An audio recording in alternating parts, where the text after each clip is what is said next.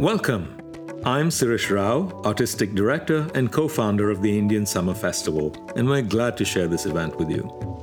Indian Summer Festival's podcast series was recorded at ISF 2020. In response to the global pandemic, our 10th anniversary edition moved online with 10 specially curated events. From Grammy Award-winning musicians to emerging poets, Nobel Prize-winning economists to visionary environmental warriors, this year's programming spanned literary dialogues, intellectual debates, musical performances, and interactive visual arts experiences. I'd like to thank a few institutions for standing by us in a difficult time and helping us to continue to present outstanding artists and serve our loyal and growing audience. Special thanks to our founding partners, Simon Fraser University, major partners Langara College and the University of British Columbia, our emerging artist sponsor RBC, music series partner Creative BC, our funders, the Government of Canada, the City of Vancouver, Vancouver Foundation, Province of BC, and the BC Arts Council, and of course, our media partners, the Georgia Strait, CBC, and Spice Radio. Welcome to It Could Be Verse, Poetry for a Pandemic. For centuries, poetry has been the literary form that has told the stories of our times. Poets have been the chroniclers of our battles, the heralds of our celebrations, and the ones who offered us solace in times of need. Join me and my co-host, poet, spoken word artist, and organizer Angelika Solomon, as we take you from Vancouver to Mumbai to Abu Dhabi for a series of intimate readings by outstanding poets from around the world, offering us literature as shelter, medicine, and mirror. We've turned our original 2-hour event into 3 separate episodes for the purposes of this podcast, with each episode featuring poems grouped around a common theme. Poetry for a Pandemic is presented by SFU Library. The first episode of our 3-part It Could Be Verse series features poems that broadly speak about ancestors, inheritance, and the stories we remember.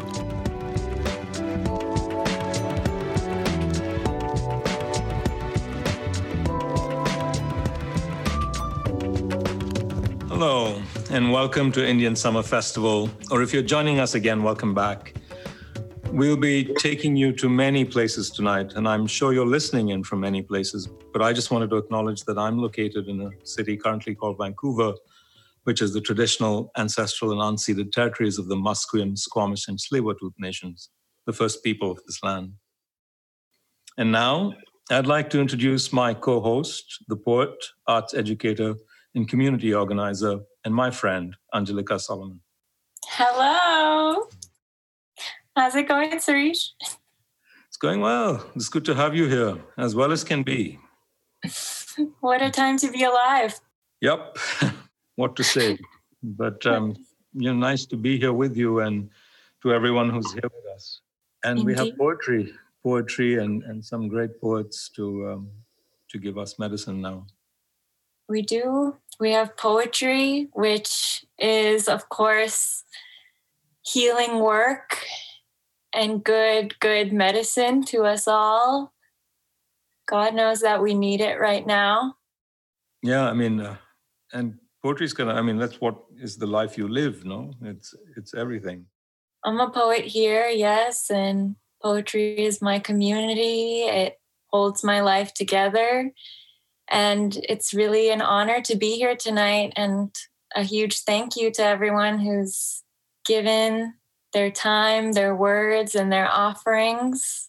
It really is, as my partner, poet Brandon Wint would say, poetry is like the campfire, and so it will never die, because it's really the place that we all come together to be in these dark times and share our stories, dance around the fire.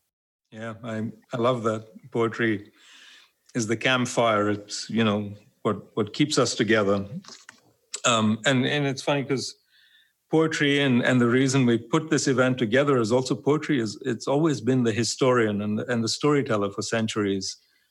Some of our epics, that are central to so many cultures are poems. The longest poem ever written is, of course, the great Hindu epic, the Mahabharata, which comes in at 1.8 million words or something. staggering like that. And yeah, I mean, these are like huge cultural projects. I mean, the Persian poet Ferdowsi started his lifelong poem, the Shahnameh, in 977 AD, and he did that work for 33 years. And of course, like so much of European literature grows out of Homer, out of Iliad and the Odyssey, and then it remains with us for life. Or poems in the Zen tradition that are like philosophical queries or little spiritual teachings. It comes in so many forms. Yeah, we have to keep our stories alive. And I think, both Angelica and I were saying that the poets tonight are literary healers in this crazy time where the virus seems to be only one of our problems. We ask them what poems they would like to offer us. And so what they prescribe is sometimes sweet tonic, sometimes balm, and sometimes bitter medicine. And really to start us on our journey across the planet tonight is the amazing Miss Christy Lee, powerhouse storyteller, hip-hop artist, poet from the Musqueam Nation, and the current Poet Laureate of Vancouver. Let's go to Miss Christy Lee. Ita Pawalian the Siam Nasiaya, Antha Hachlia to Litan Atla Humasqueam, then a tenth of Alamat with an amen as to Tzumkin Tiem. Heichka. Tanamamana, Tatano Smartin, Tanamamana. Tanawale eaten amitstum a Mali. Haitipka, Lansialako as. Haitipka, Thanshwalakwa. Haitipka, the Humkom Slanslani. Haitipka, a Huelmoch Stamech. Haitipka, a Spoutless. Haitipka, a Manama. Haitipka, a Skeg.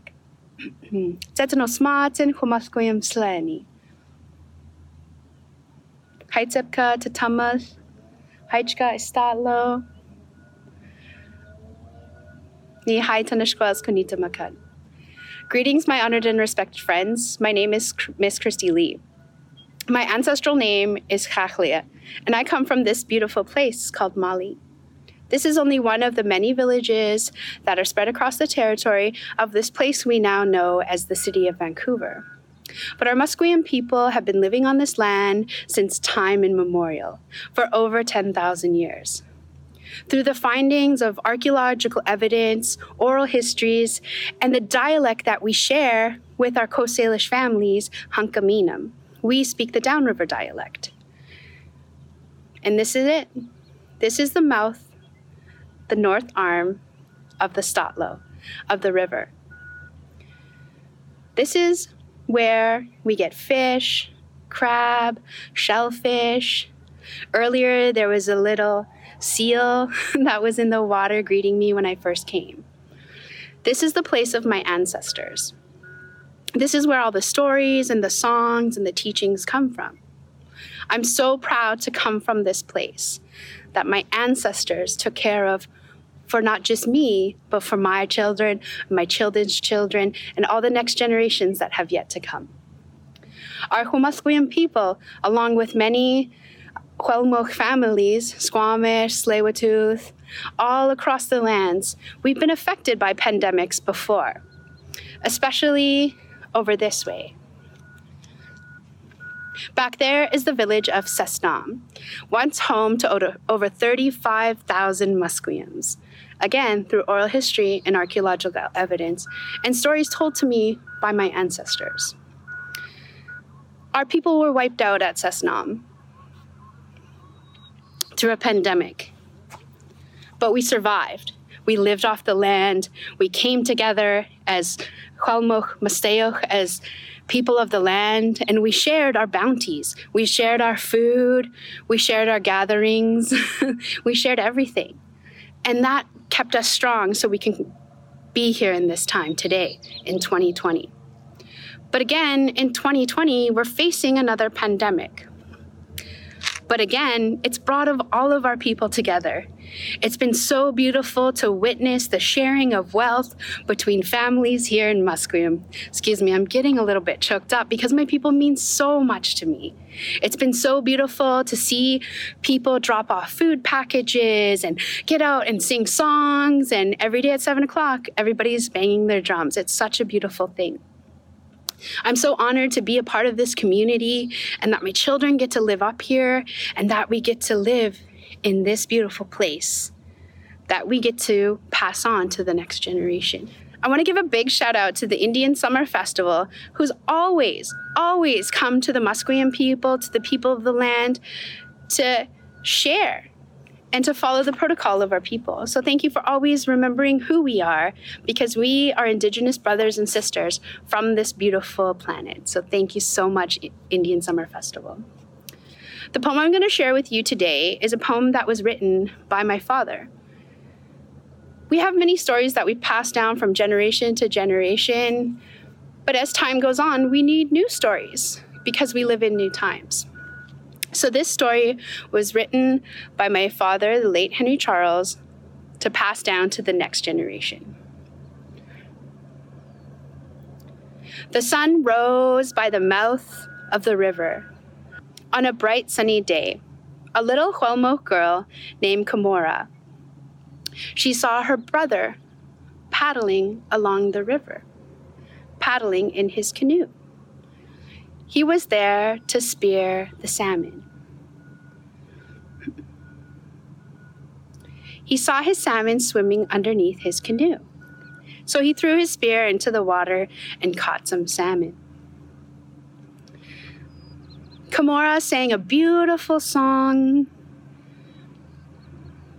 Way-ah-hey, way-ah-hey. Alistair speared a big, huge salmon, and it fed our families. Kamora and Sophia sang and danced as their brother brought the salmon up to the shore. The mother cleaned the fish and called for the children. We're going to have a little feast. We're going to share the salmon. So Kamora, Sophia, and her mother came together and they made bread and they cooked up some wild rice and they steamed up some greens from the forest. While all this was happening, some more people from the village came by. They arrived with drums and sticks and paddles and more food. Together, they circled up and they started singing and they started playing stick games. Kamora sang a beautiful song as her brother played, and Sophia drummed along. Her brother was asked to play in the stick games, and they sang, way-ah-hey, way-ah-hey. Kamora and the people feasted. Sophia feasted, Alistair so feasted, and the great salmon fed all the people. The sun set and the stick games went on all through the night. This is a beautiful story that will be passed on to my children and to their children and to the next children in this beautiful community, to talk about how we as a community come together and share our bounties. Natsamat Tushkwalawinst. We are of one heart and one mind. Haitsepka. Thank you, Ms. Christy Lee. It's an honor to start this river of language with Ankaminam. Thank you so much, Ms. Christy Lee, and thank you for those reminders of whose land this is and where we are situated. And our next group of poets do the work of remembrance and radical care. Through poetry, we learn lessons passed down. We learn to listen to stories from beyond the grave, and through poetry, we consider how our ancestors have brought us to this very moment, especially at a time where so many of us are experiencing that grief and that loss. It's important to remember, and the following poets do ask us to remember. And first, we go to India to meet Jeet Dayal, coming to us from Bangalore. We're about to hit the inconceivable number of 350,000 people dead in this global moment. I say inconceivable because it's difficult to think of 350,000 people dead over a period of 10 or 12 weeks, and think of it as a real number, a real figure. The only way to make it real, I think, is to think of one person, one dead, loved person, and to then magnify that number, to multiply it. That's how you make it real. Because each of those numbers was a living human with everything that goes to make humans alive. This is a poem called The Haunts, and it's dedicated to one dead person. As starlight, as ash or rain, as a smear on the moon, as a tree, a small tree, say a champakali, as a leaf or a man impersonating a leaf torn into shreds and fed to the wind, as the smell of a small dead animal, as a tremble on the stair, a mouse or air, a tear, a heave,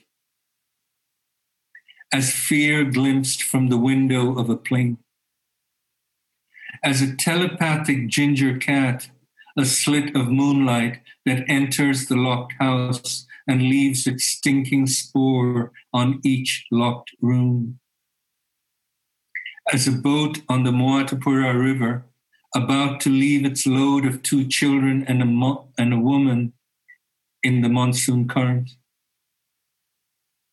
And if the river had taken them, how much pain would it have made? How much would it have saved? As my mother, trying to push the monstrous head out from between her legs. As the god that swaggers the top floor of my spirit, or the ghost that twists in the basement, or the slave that inhabits the middle. As the inconsolable soprano nearing the end of Ave Maria. As a cherry red Stratocaster Elite found in a pawn shop in Vancouver and bargained down to $800. As bad heroin in a deli alley, pink pill crushed up and sold in a twist of paper, snorted hungrily for no pleasure. As a woman, again and again, whose hair curls, whose mouth moves, whose eyes well like yours. As a figure by the side of the expressway, urging me to crash the car in a voice so calm and so wise, it took every shred of sanity not to give in. As good heroin in Zurich. As a bloated white face on the ceiling of a borrowed room, talking to me all night in words I am too high to understand. As a violin creeping through the trees in front of Humboldt University, and I understood music as the hunger that eats those it stokes. As the careful lizard that patrols my brain. As the dazzled bird who steals gems, junk, whatever comes to build. And what did I build but a house of dust? As the ritual between newlywed insects. As an insect, horned, shivering, convulsed, tiny Tyrannosaurus throws. As the white of my beard, whiteness beyond snow or stupor. As the abandoned child you were, who said goodbye to wind and water, stepped into the opposite of air, said no to earth blood, said stop to body blood, arrived as white shadow without features or desire, as a drop of sacrificial oil, made your atoms integrate, tumbling, dripping under in your hurry to enter the kingdom of eternal life. As illness, as liver disease, and the river of red wine that cures it, as the black grape that made the wine, as disease, as a black burn on the leg that appears overnight and stays for years, as an unexplainable lump on the breast or the shoulder, as an inability to breathe, as the sound of someone choking, someone close crying softly in the night, as a dead girl with blood-red lips, blood-red eyes and cheeks, blood-red wrung neck, as crematorium smell of camphor and meat, as whatever you want, just come back. Thank you. Next up is Aja Monet, a brilliant contemporary American poet, writer, lyricist, and activist of Cuban-Jamaican descent from Brooklyn. Aja Monet is currently in Miami in the United States of America. Hello, everyone. My name is Aja Monet. I'm originally from Brooklyn, New York, and currently living in Little Haiti, Miami. So grateful to be here with you all and to share a poem for today. I wanted to just sort of set the tone by saying thank you to the Indian Summer Festival for bringing me out to Canada to participate in the festival. I believe it was 2 years ago. It was such a eye-opening experience. This is the first time that I'd ever been to that region of Canada, and to experience the range of culture and diversity and voices and art forms was so impactful for me. I think every opportunity we get to travel is something to never take for granted, as we can see the current moment we are in, where we are inhibited from traveling and being mobile.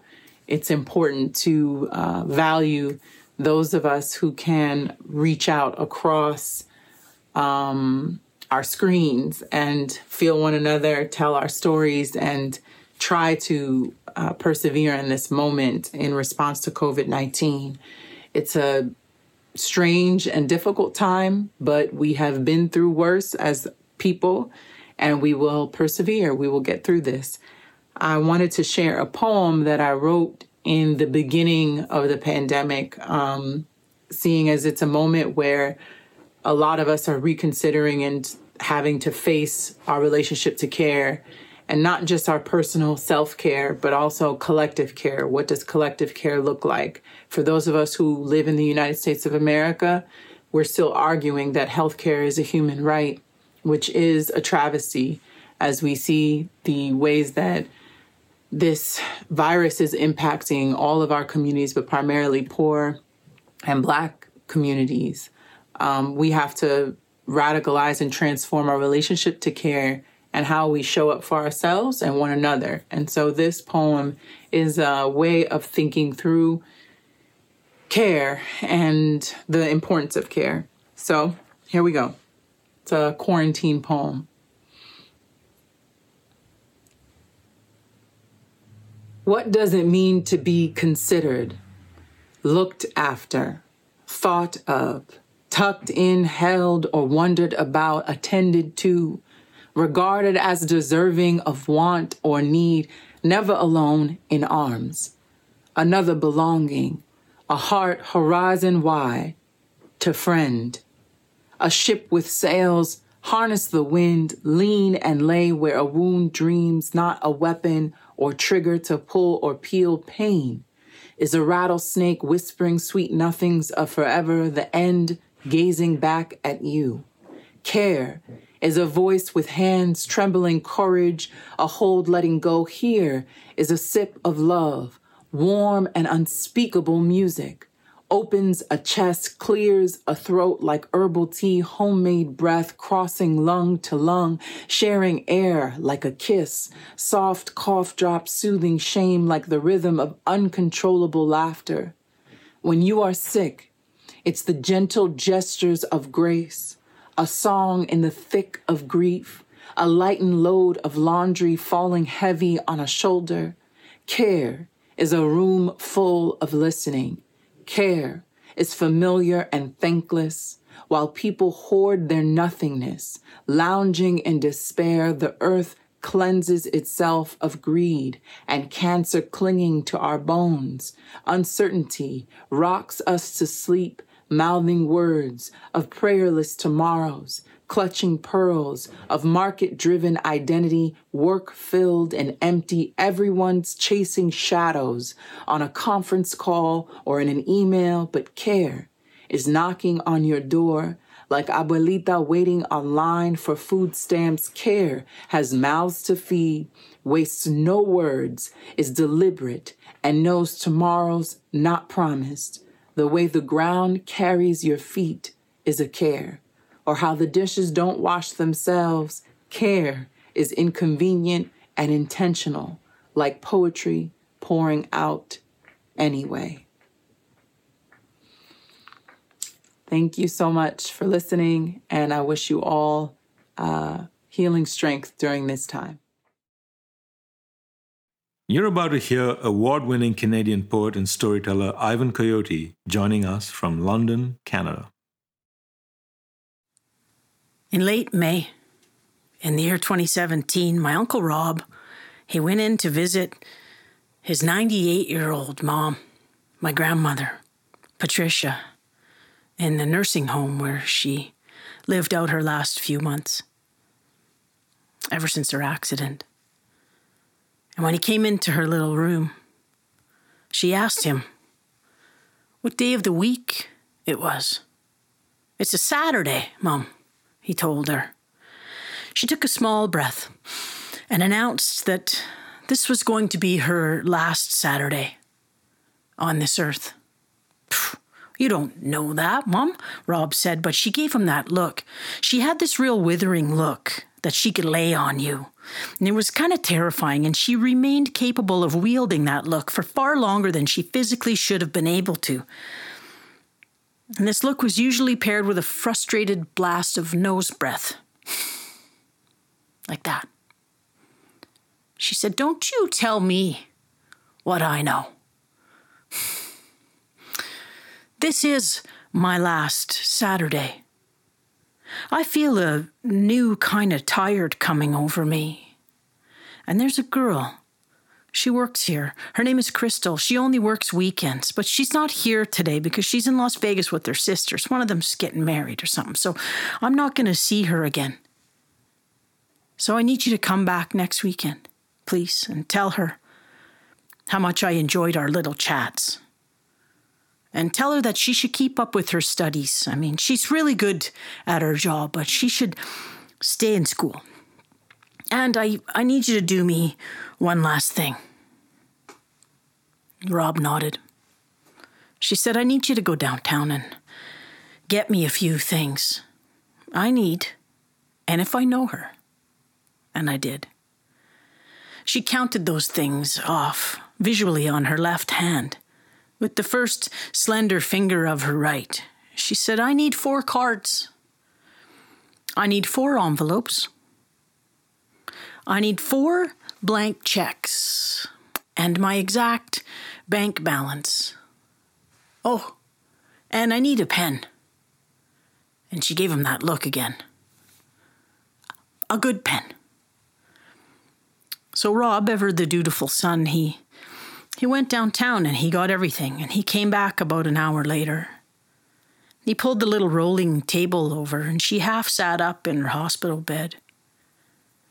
She carefully divided her remaining money into 4 exactly equal sums, and she wrote 4 checks, one for each of her 4 sons. She tucked each check into an envelope and told Rob to make sure that they all cashed them right away. She said, don't wait even one day, right away. Don't let the bank swallow even one penny of it up in their red tape. She was adamant about this. Then she opened up the first card and she wrote, Dear Robert, you were always my favorite son. Don't tell your brothers. And in the second card, she wrote, Dear Donald, you were always my favorite son, but don't tell your brothers. And then, Dear Fred, you were always my favorite son, but don't tell your brothers. And so on. 4 times for all 4 boys. And I was in a hotel alone in Melbourne, Australia when I got the call. It was the middle of the night. It was my mom, and I knew from the sound of her breathing before she even said a word.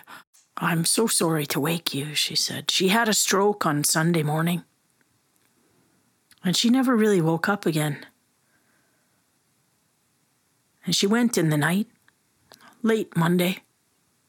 We didn't call you because we knew you wouldn't make it home anyway, and you two had such a good visit back in February, that last time. But your Uncle Rob, he really wanted me to be sure to tell you that she was herself, right up until the very end. Shalene Knight, creator of so many literary spaces for others and winner of the 2018 Vancouver Book Award, reads to us from Vancouver. My name is Shalene Knight, and I am the author of Braided Skin and Dear Current Occupant. This one's a memoir, and this one's a book of poetry. I'm so excited to have been asked to read for the Indian Summer Festival and to have been a past participant. It's been a great privilege. So I would just love to share 2 poems from my book, Braided Skin, with you today. And I'm in my kind of I want to call it my quarantine alcove. I've been sort of tucked away in this little storage room that I converted to my reading / work room. And behind me, I have some posters just from the past events and festivals that I've been a part of.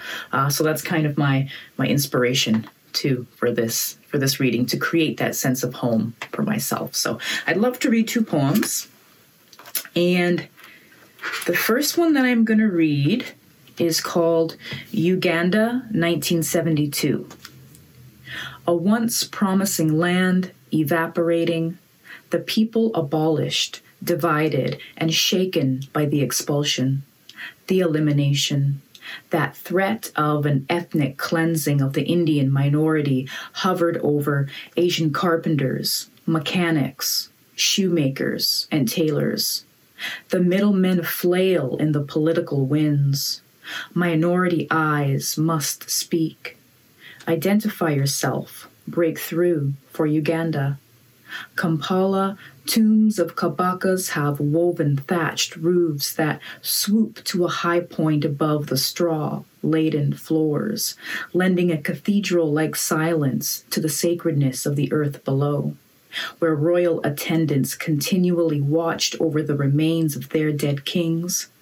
Kampala, the arched and pillared windows were endless. Nestled behind sundown rests an Indian dialect of silks and cottons, their eyes lettered names like Patel, Desai, and Bombay Emporium. The ashes of Uganda walked many miles and carried their heads. The walk was tedious work. It took years. Now it's an image left behind. Why should we wait in line for justice? Help us begin to drink the pain of Uganda and one day replant our roots. The mountains appear at sunset and the hillsides of women flow in the breeze. The men bring comfort, but their eyes tell stories of death. In their minds, their birth. Precious jewels in a hairdo or turban confiscated, but still hear tales of escape.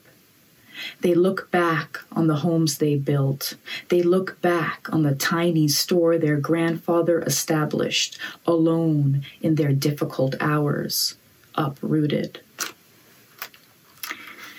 And I'll read one more poem, and this one is called In the Green Room. Eyes on me, long stare up and down, longer stare, stuck in this frustrating and degrading conversation, you who won't be happy with the answer I give because your perception of blackness is completely distorted. Assumptions come to the table already orally armed, defend my skin tone, hair color, hair length, and hair texture. Isn't this one of the most multicultural, mixed, biracial baby breeding cities in the world? And no, you cannot touch my hair, tangled, caught between nails of acrylic tips, rows of fishtails intertwine. A maintained fusion, cut dead ends, then weave these tracks back like braids and plates. She oils and slicks sides, pats down, then poofs up. Make up your mind. One drop rule bleeds into the blue-eyed illusion of good hair, stressed to overprocess these tips, these roots, these plaits, these locks. She dreads. Enter, stage left, and find the mic. Sing sweet.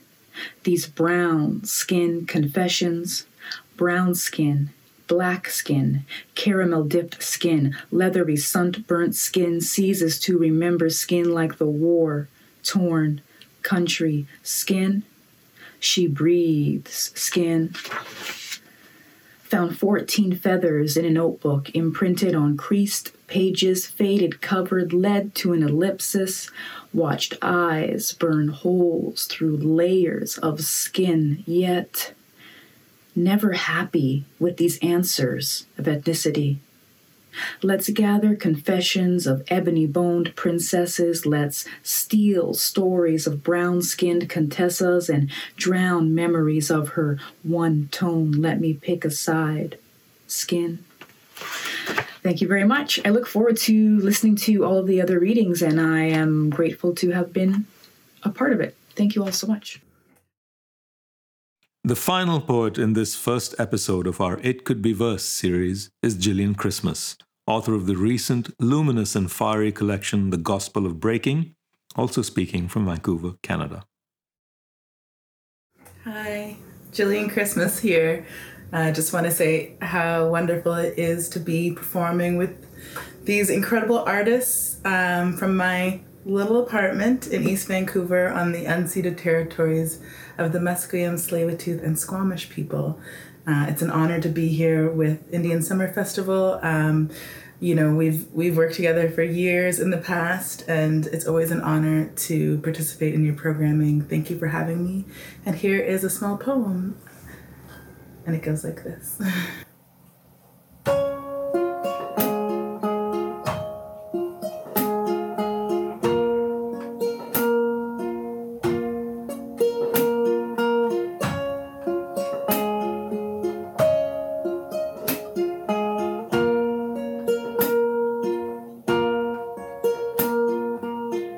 Mama remembers herself, a little girl, turned away from a birthday pool party.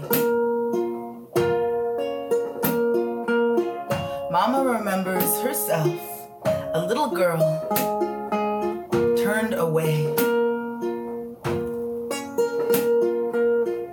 Before we fly from Trinidad to the small island, we drive up the hill to stay in the big hotel. Now newly renovated, it has stood on this same perch for the better part of a century. Mama remembers herself, a little girl, turned away from a birthday pool party because this big North American hotel didn't yet let brown girls bathe themselves in full sunlight. Somehow scared the world would be hypnotized by the shine. Probably even Mama didn't know. She was a diamond in a pool of glass, the way they treated her. When we reached the hotel, nearly 50 years later, standing new and shiny in the same cursed spot, I learned that the pool is the last piece of the renovations. It will not reopen until after we leave. Today, I saw a small blonde-haired girl drift back and forth. Impossibly buoyant child, carried upward atop a weightlessness so deep and vast that she could not touch her feet to the bottom of it. The big blue stretched out around her, a clean white tile framing the scene in its perimeter. Mama was a little girl once. Once I was too. Probably always will be someplace. After hours of travel, I pulled the tiny computer from my pocket. Each blue image pouring from its screen, every one erupting new color. Some unknown and yet beloved brown face smiling after another. A newsreel of necessary medicine. Dancing dark girl pops her shoulder in my direction. Mean mugs until the camera looks away. Dancing dark boy and his father blow each other kisses with a tenderness that quenches my dreams. The remedy is loving each other harder. Loving these brown bodies more than water and deeper still. Mama remembers herself. Mama remembers herself. Mama remembers.